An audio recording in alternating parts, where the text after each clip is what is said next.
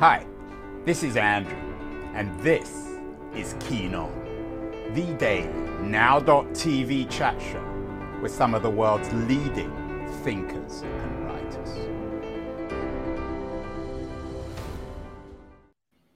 Hello, everybody. It is September the 20th, 2022. We've been doing a lot of shows recently about American politics, and there's a dark apocalyptic tone, I think, to a lot of the conversation and new books out.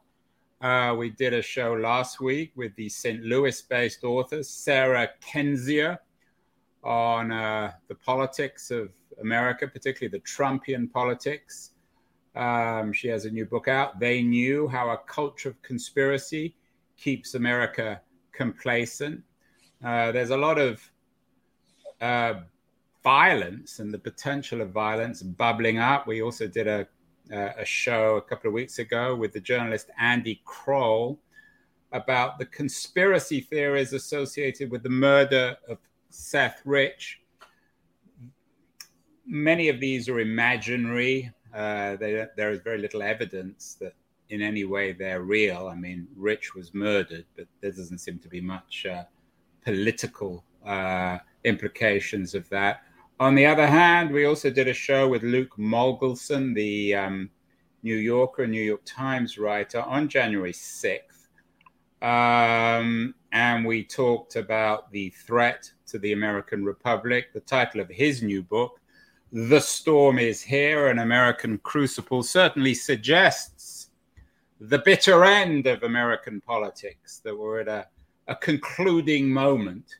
And the book that we're going to discuss today is appropriately entitled The Bitter End. It's a book about the 2020 presidential campaign, and according to its subtitle, The Challenge to American Democracy. It's written by three distinguished American political scientists, John Sides, Chris Tazanovich, and Lynn Varvek, and I'm thrilled that John Sides, who teaches at Vanderbilt University, is joining us today. John, welcome. Congratulations on the new book. It's part of a series of books that you put out through Princeton Press on American elections.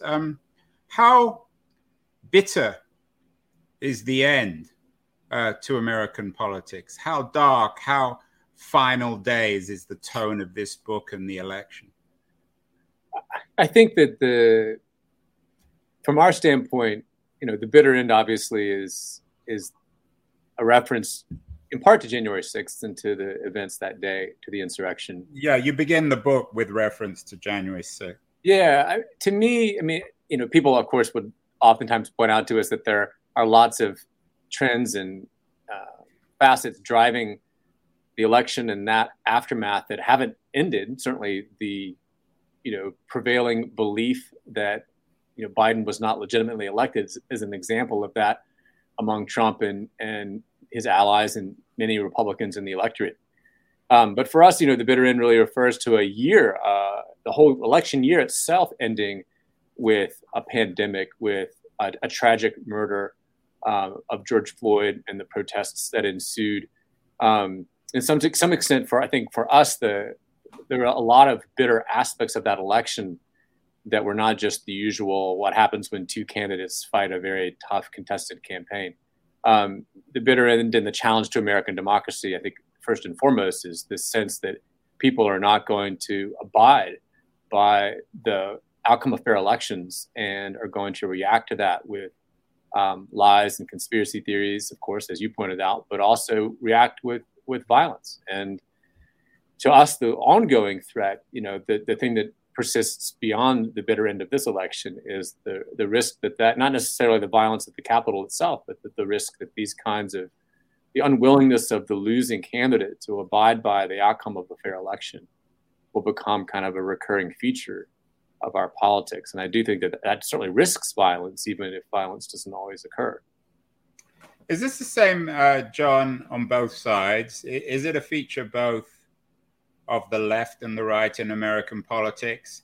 I've had so many conversations on the show about whether we should be more scared from the point of view of democracy, of Sure. Trumpism or leftism. We had Pete Wehner and John Roush on the show, both conservatives or centrists, arguing that the right is scarier than the left.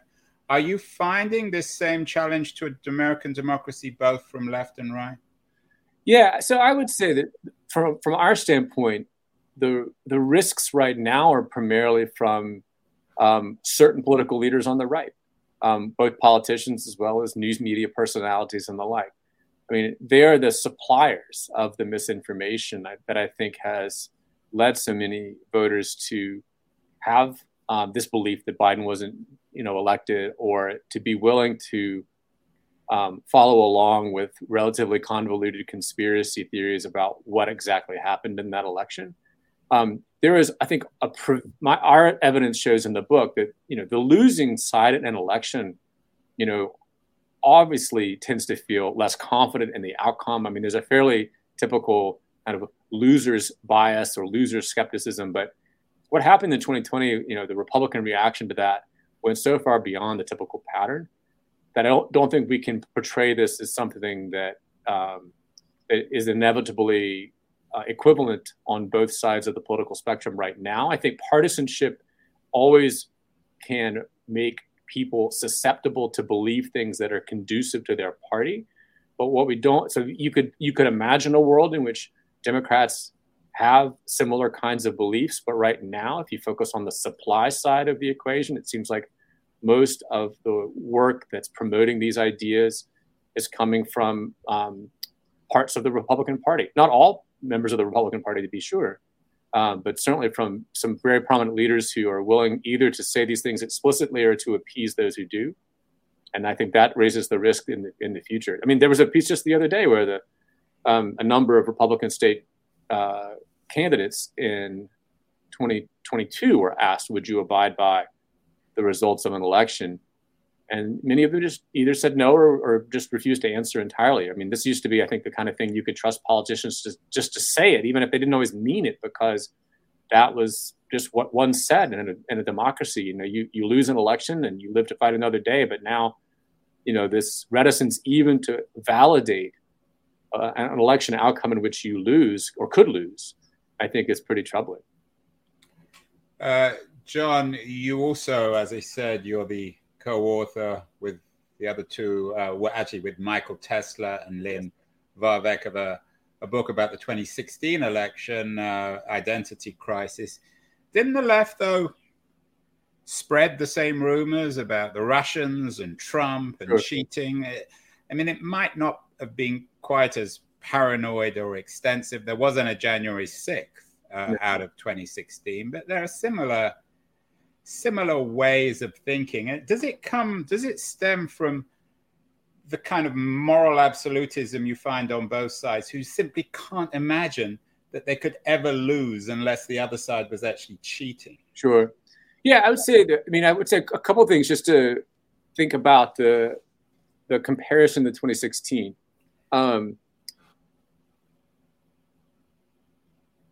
Certainly some of the rhetoric about the influence of Russia in the election went far beyond, I think, any evidence that it actually did have that effect on the election. And in fact, in the book, we deal with this at some length and ultimately argue that these accounts of Russian influence were, in some news media reporting, were just, vastly exaggerated its importance in the grand scheme. So I think there's always, those ideas are easy to sort of seize upon. But to me, the question is then what? What do you do with them? Well, so one thing Clinton didn't do that Trump did was, sort of refuse to concede the election. Like, she conceded the election. She didn't encourage her followers to, act violently.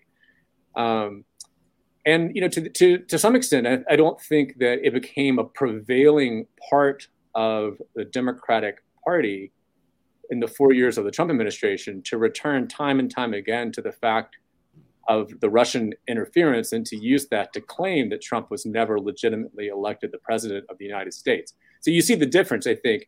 So to me, what I return to is that, like, we know from human psychology that we all can at times fall prey to believing things that are probably not true, or definitely not true, simply because they serve our political goals or our political values. But what concerns me more is what political leaders do and say and how far they're willing to go. And that, to me, is what was so indicative about 2020 and why we titled the book the way that we did, was because everything went so much further.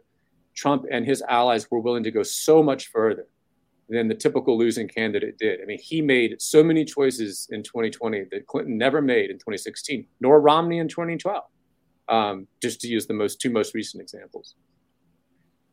What about the role of violence and the embrace, in some ways, of violence? They did a show a few months ago with the New Yorker writer Jen Senor, wrote a wonderful piece for the New Yorker on Bannon, talking about him as America's Rasputin. Mm-hmm. You begin the second chapter of your book with a quote from Bannon, who you describe as the White House chief strategist in 2017. And this is what Bannon said: if you think you're going to give your country back without a fight, you are sadly mistaken.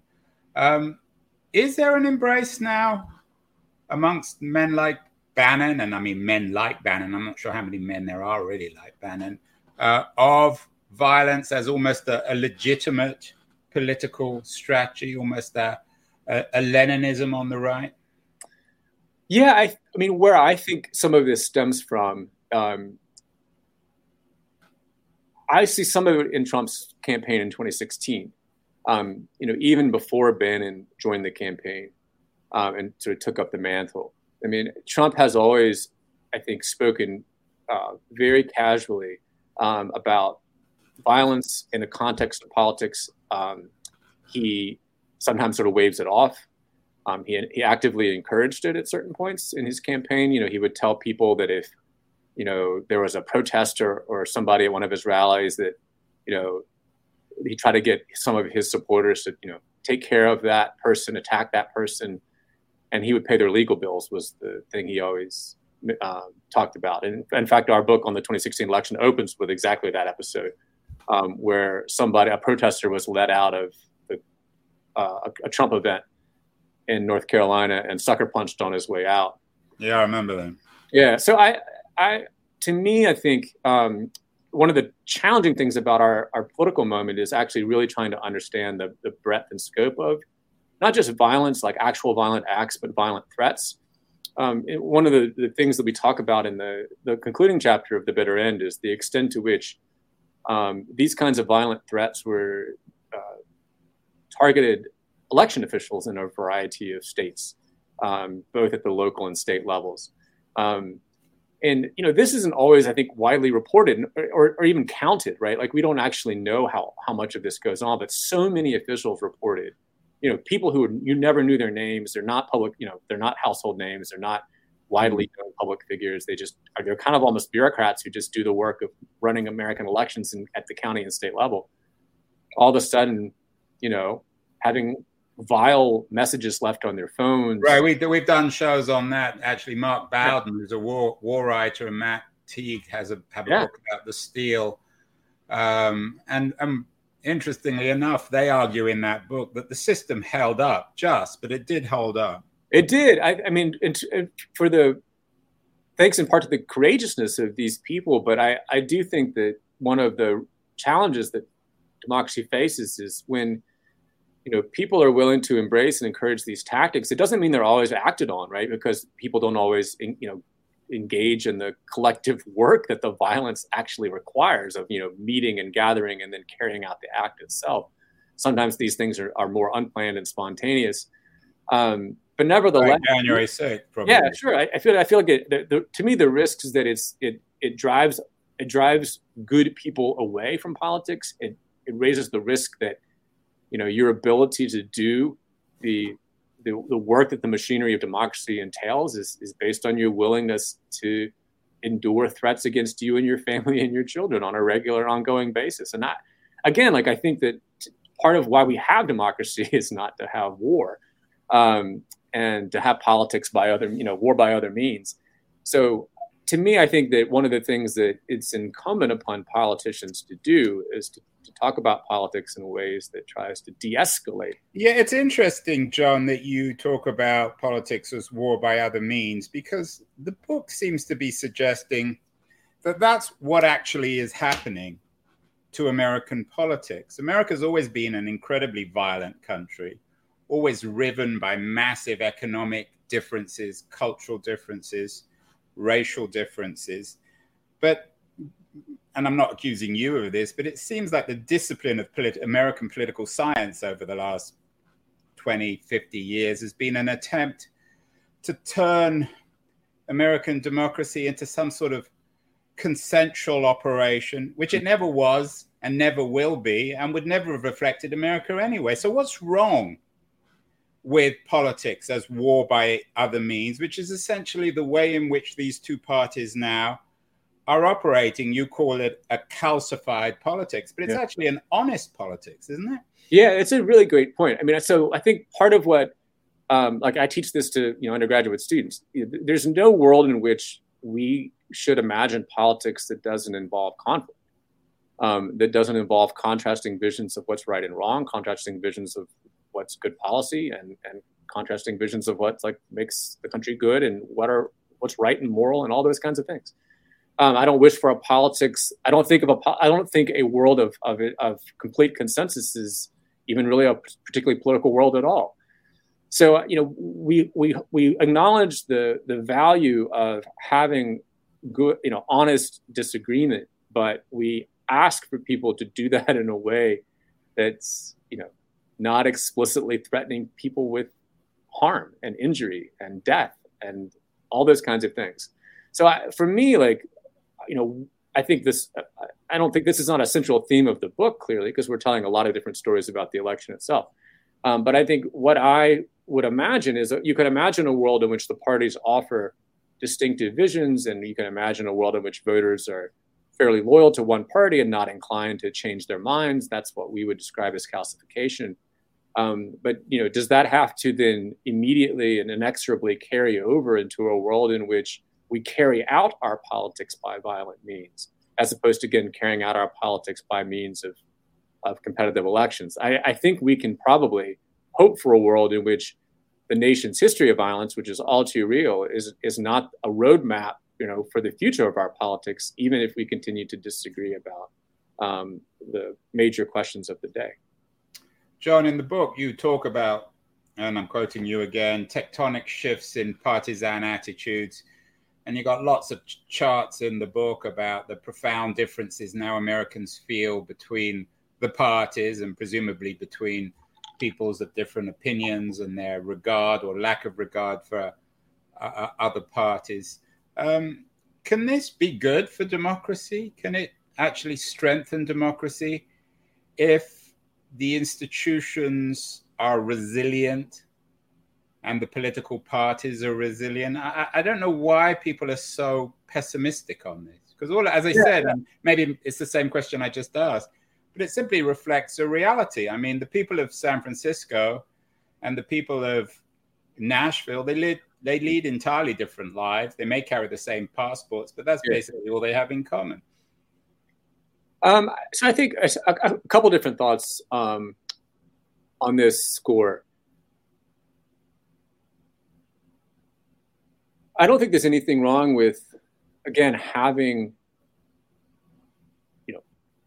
two or more political parties offering different platforms, different ideas, and having voters choose between clear choices.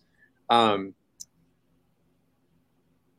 was a time actually in the 1950s when the American Political Science Association kind of called for more of that and wanted the political parties to actually offer clearer choices than they did at that time. And I guess, that particular task force of political scientists got what they wished for, and probably far much more than they thought they would get.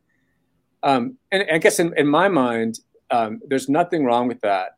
But the risks that I think it raises, which we have to be very clear-eyed about, doesn't mean the risks are inevitably translate into something terrible, but the risks in that context are your willingness to abide by actions or decisions by political leaders that are contrary to the letter and spirit of democracy, but ultimately offer you an opportunity for partisan advantage. So some of the work, we cite some of this work at the end of the book, where scholars who have looked at the relationship between having a more polarized politics or more calcified politics and the quality of democracy have raised the concern that in that context, people are going to be maybe more so averse to having the other side win and implement a set of ideas that you find completely anathema, that you'll end up agreeing to weaken democracy in certain respects. Again, not inevitable, and something that certainly has, I think, become more of a problem because of the actions of Trump and his allies in particular. But to me, that's the potential downside. It's not just a politics in which we, again, fight about the issues. There's a winner, there's a loser. 2 or 4 years later, we do it again. It's a politics in which there's continual pressure on democratic norms and that seeks to erode them in certain ways and therefore create a system in which certain features of democracy have been changed and they've been done, for explicit political gain.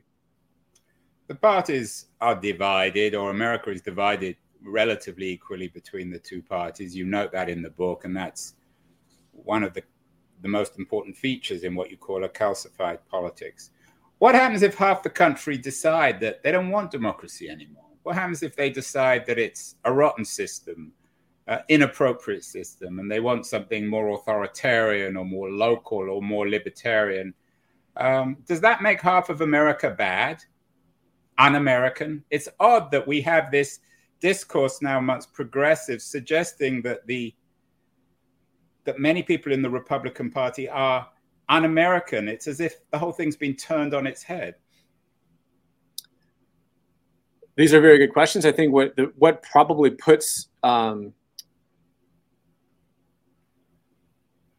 democracy at the center of this conversation is because, in the limited way that they did it, that's was the set of ideals that the country was founded on. And so, was it, John? Are you really serious on that? You heard the caveat, right? In the limited way that they did it. But isn't that the lie that the noble, maybe a noble lie, but it's certainly a lie that the country's lived off for the last 250 years? I wouldn't maybe frame it quite as cynically. I think if you think about the content of what the Constitution tried to do, and you think about it in the context of the day and the other kinds of systems of government that existed at that time, there was clearly a goal to put popular sovereignty more at the center of the work of politics by having voters elect these representatives and so on. Where the limitation was clearly was in the view of who was a legitimate voter, in addition to all of the other ways in which the Constitution failed to address slavery and then therefore the country's long history of racial discrimination against Black Americans and so on. We all know that. Absolutely. We know that these are not insignificant, John. Of course. So what I'm saying is, the country has been living fitfully, into these democratic ideals over time, has not, of course, achieved them by any means of perfection. But I think the reason why we think that it's worth to strive for those ideals is because to replace them with authoritarianism is to replace them with a system that runs roughshod over the welfare of citizens to an even greater extent than our imperfect democracy today might do. And so that's why we're not anxious, I think, if you look at the views of many who have written about this, to turn our president into a figure like Viktor Orban in Hungary or elsewhere, one whose goal is to rig the system to ensure his ongoing political authority and power. So I think that you can have a world in which the meaning of democracy is contested, or the country's record of living up to its ideals is debated and appropriately criticized, and still not asked to sort of throw out the baby with the bathwater. and live under, a 10-pot despot, I feel like we can again make some reasonable distinctions here between alternative ways of organizing our politics, acknowledging our own limitations, but at the same time seeking to maintain some of the ideals that have tried to animate this country in its history to date. Do you think there's also a need, John, for a rethink amongst progressives? I've done so many shows on this. I had Darrell West on the show from Brookings. We had an interesting conversation, at least it was interesting for me, about whether the educated elites, guys like West, are paranoid and whether they should rethink their position. Do you wear two hats? I mean, on the one hand, you're the editor or very much involved in the Washington Post Monkey Cage, which is it's a great paper, but it's a progressive paper. On the other hand, you claim to be a political scientist, the notion of politics being a science, being a peculiar American conceit. Do you think there's a need for progressives to also rethink their relationship with America and its so-called democracy? In what way? Well, to come to terms with the fact that you're perhaps too powerful, that you control the science and all the arguments, and that you can write a book like this that claims to be political science, and on the other hand, you're also, and I don't mean this in any critical way because I'm in your political camp, you're also yourself partisan. Well, I mean, I think a couple of responses to that. I mean, this is applicable to the Monkey Cage, which you mentioned, and perhaps also to, my personal approach to it. And you also work with Democracy Fund, which I mean is a great organization. I'm not sure if that's necessarily partisan. I can only speak for myself. I'm not going to try to speak for my colleagues in the discipline or for the discipline writ large. I think our goal in writing the books that we've written, and my goal in helping to start the Monkey Cage, was to bring the analytical perspective of political scientists, the findings and the evidence that we produce. Our argument in these election books is to the best of our ability, based on the ideas and evidence that we feel are supported by the data, acknowledging the limitations of any kind of scientific research. And I would say that in so doing, I don't know about maybe the big question of the sort of orientation of progressives to the nation, but I can say that in writing these books, we've been happy to write plenty of things about those elections that haven't been what the sort of party line was among the Democrats, including such things as, well, Obama won in 2012 because, he ran the most amazing presidential campaign. We were more qualified as to what we thought the impact of his campaign itself was. And same thing in 2016, when we weren't particularly sympathetic to the idea that Russian interference had, tipped the election to Donald Trump. So that to me is our projects, which are, again, just 3 books about 3 different presidential elections. That's the stance that we try to take. I think my main concern, therefore, is, I don't know, not so much that it's reflects some sort of partisanship per se. My main concern is that, is it getting the story right? Are we telling the story that, is the data good? Are the conclusions we draw from it fair? When I lose sleep at night about doing this kind of research, it's mainly because I want to make sure it's reasonably rigorous and sound. So that's my way of thinking about the issues that you raise. I don't pretend that I'm some neutral, objective robot, who can completely divorce his thinking from his own political ideas, 24 hours a day. But nevertheless, all you can strive to do as someone who aspires to some degree of scientific rigor is to do your best to use the tools of science to tell a story. And that's what we've tried to do in these books, at least. Let's end, John, on how to strengthen American democracy. One of the more depressing shows we did recently with a young political scientist, Jacob Grumbach. I don't know if you're familiar with his work, sure. But he suggests that all the cleavages of federal politics at the federal level are now existing at the local level. And that seemed particularly worrying. And then, of course, there are all the structural problems with American democracy, particularly gerrymandering. We did a show with Nick Seabrook, another political scientist. What needs to get fixed? I mean, there are so many things, whether it's local politics, gerrymandering, money in politics. Where would you begin? I mean, I'm sympathetic to the idea that we need to do a few things to prevent the machinations that we saw in the days leading up to January 6th. And so effort in the Senate to fix the Electoral Count Act. I mean, we need to take some of those kinds of shenanigans out of the picture. I mean, that would be a very small and I think modest step to prevent some of the worst case scenarios.